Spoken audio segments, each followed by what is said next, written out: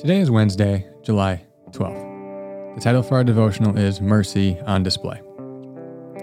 To properly understand the idea of mercy, we must see it lived out. To illustrate this mercy, Jesus tells a couple of parables. This first one we're going to read is one of the more familiar parables, but it demonstrates the radical mercy we are to live with. Luke 10:25-37. On one occasion, an expert in the law stood up to test Jesus. "Teacher," he said, "what must I do to inherit eternal life?"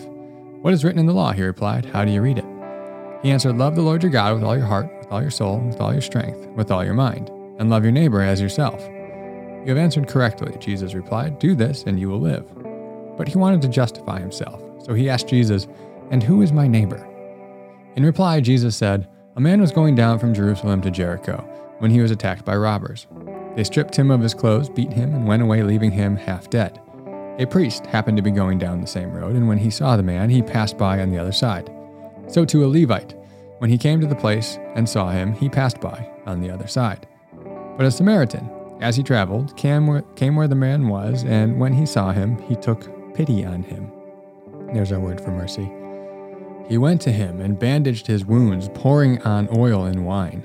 Then he put the man on his own donkey, brought him to an inn, and took care of him. The next day he took out 2 denarii and gave them to the innkeeper. 'Look after him,' he said, 'and when I return, I will reimburse you for any extra expense you have.' Which of these 3 do you think was a neighbor to the man who fell into the hands of robbers?" The expert in the law replied, "The one who had mercy on him." Jesus told him, "Go and do likewise."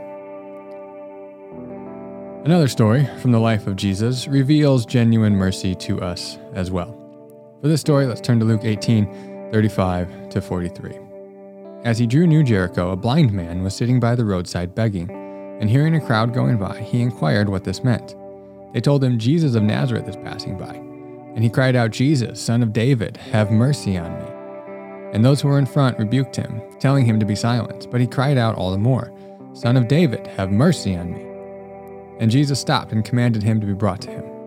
And when he came near, he asked him, "What do you want me to do for you?" He said, "Lord, let me recover my sight." And Jesus said to him, "Recover your sight, your faith has made you well." And immediately he recovered his sight and followed him, glorifying God.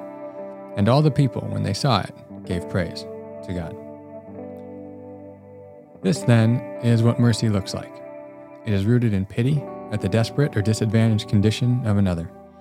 This mercy then leads us to acts of service and kindness to help the person desperate or disadvantaged. In the case of the Good Samaritan, this mercy and kindness surpassed ethnic and religious divisions.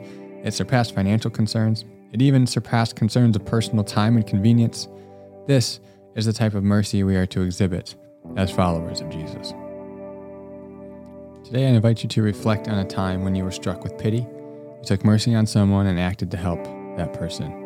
Perhaps journal about the story as a reminder of your mercy.